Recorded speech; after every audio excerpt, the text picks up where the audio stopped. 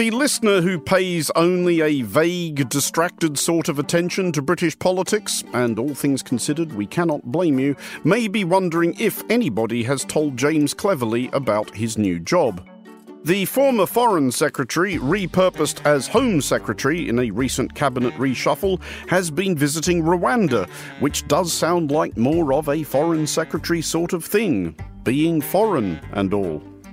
But Cleverly has taken leave of neither his senses nor his post.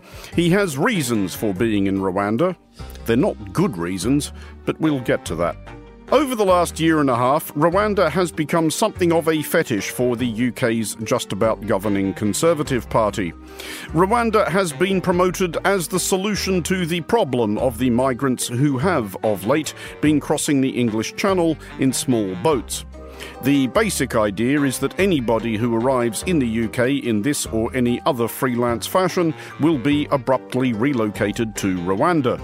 The hope is that this prospect will deter migrants from climbing aboard their rickety craft in the first place. I would love to be having a front page of the Telegraph with a plane taking off to Rwanda. That's my dream. This unceasing armada has been a difficulty for the UK's government on a number of fronts. In fairness to all concerned, it is an actual problem.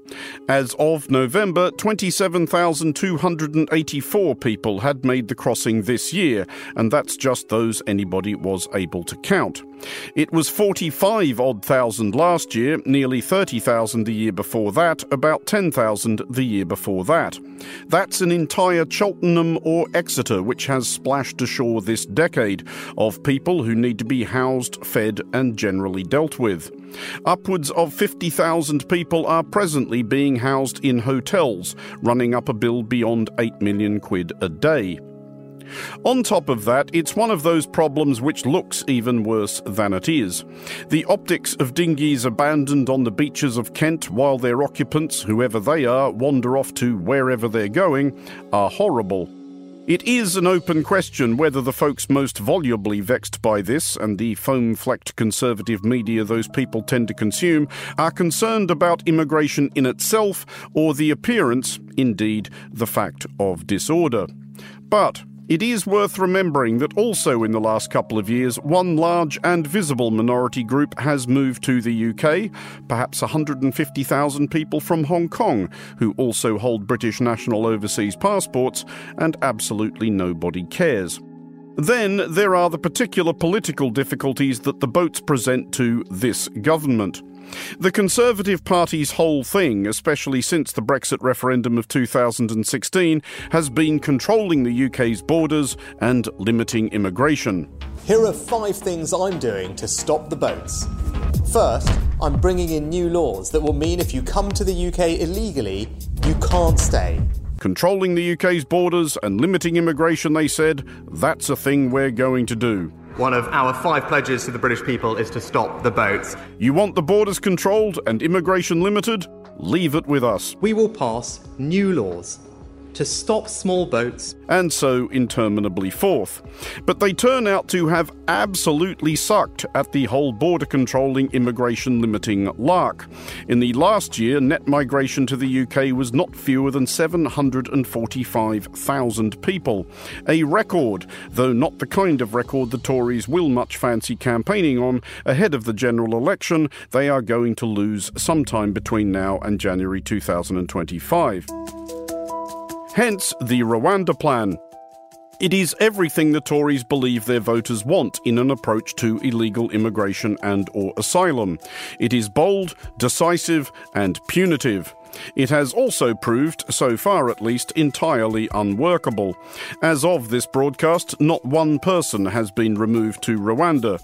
Last June, 7 people were seated aboard a plane bound for Kigali, but the flight was cancelled after an intervention from the European Court of Human Rights.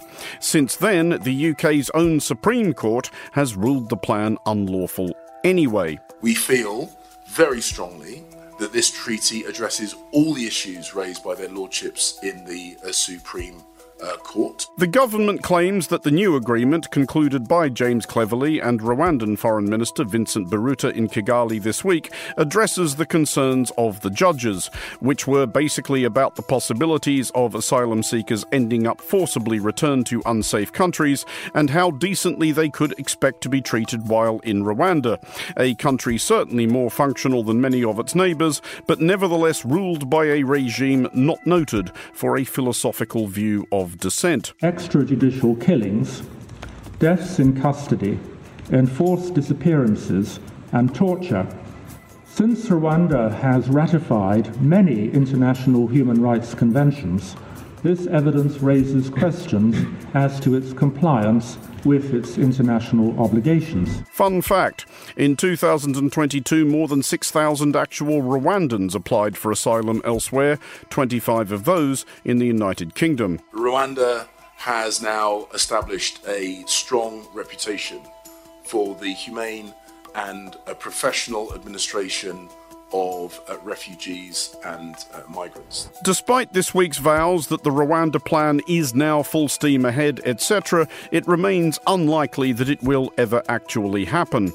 Its passage through Parliament is unlikely to be smooth, and at any rate the opposition Labour Party has vowed to bin it should they win the next election, an outcome presently offering extremely short odds. We've sent 3 Home Secretaries to Rwanda and 0 asylum seekers. Now, that is not a recipe for having a deterrent. It's not a recipe for having control. We've got a 5-point plan ourselves, which involves more effort in tackling the criminal gangs with a new cross-border police unit, dealing with the 180,000 backlog, which is producing the £8 million a day cost of keeping the asylum seekers in hotels. That's a rubbish way to spend public money, and that's why we want to tackle it. Nor is it even clear that James Cleverly's heart is much in it. Reports persistently suggest that he has privately described the Rwanda scheme as, quote, batshit crazy, unquote. He has consistently failed to entirely deny this. The reasonable person might therefore wonder what this charade is in aid of. It is partly a demonstration of the giddy demob happiness that often besets a government well aware that its electorate is sizing it up for the tar and feather treatment. But it is essentially a spectacular plummet into the self-dug trap often known as the politician's fallacy. Something must be done. This is something, therefore we must do it. For Monocle Radio, I'm Andrew Muller.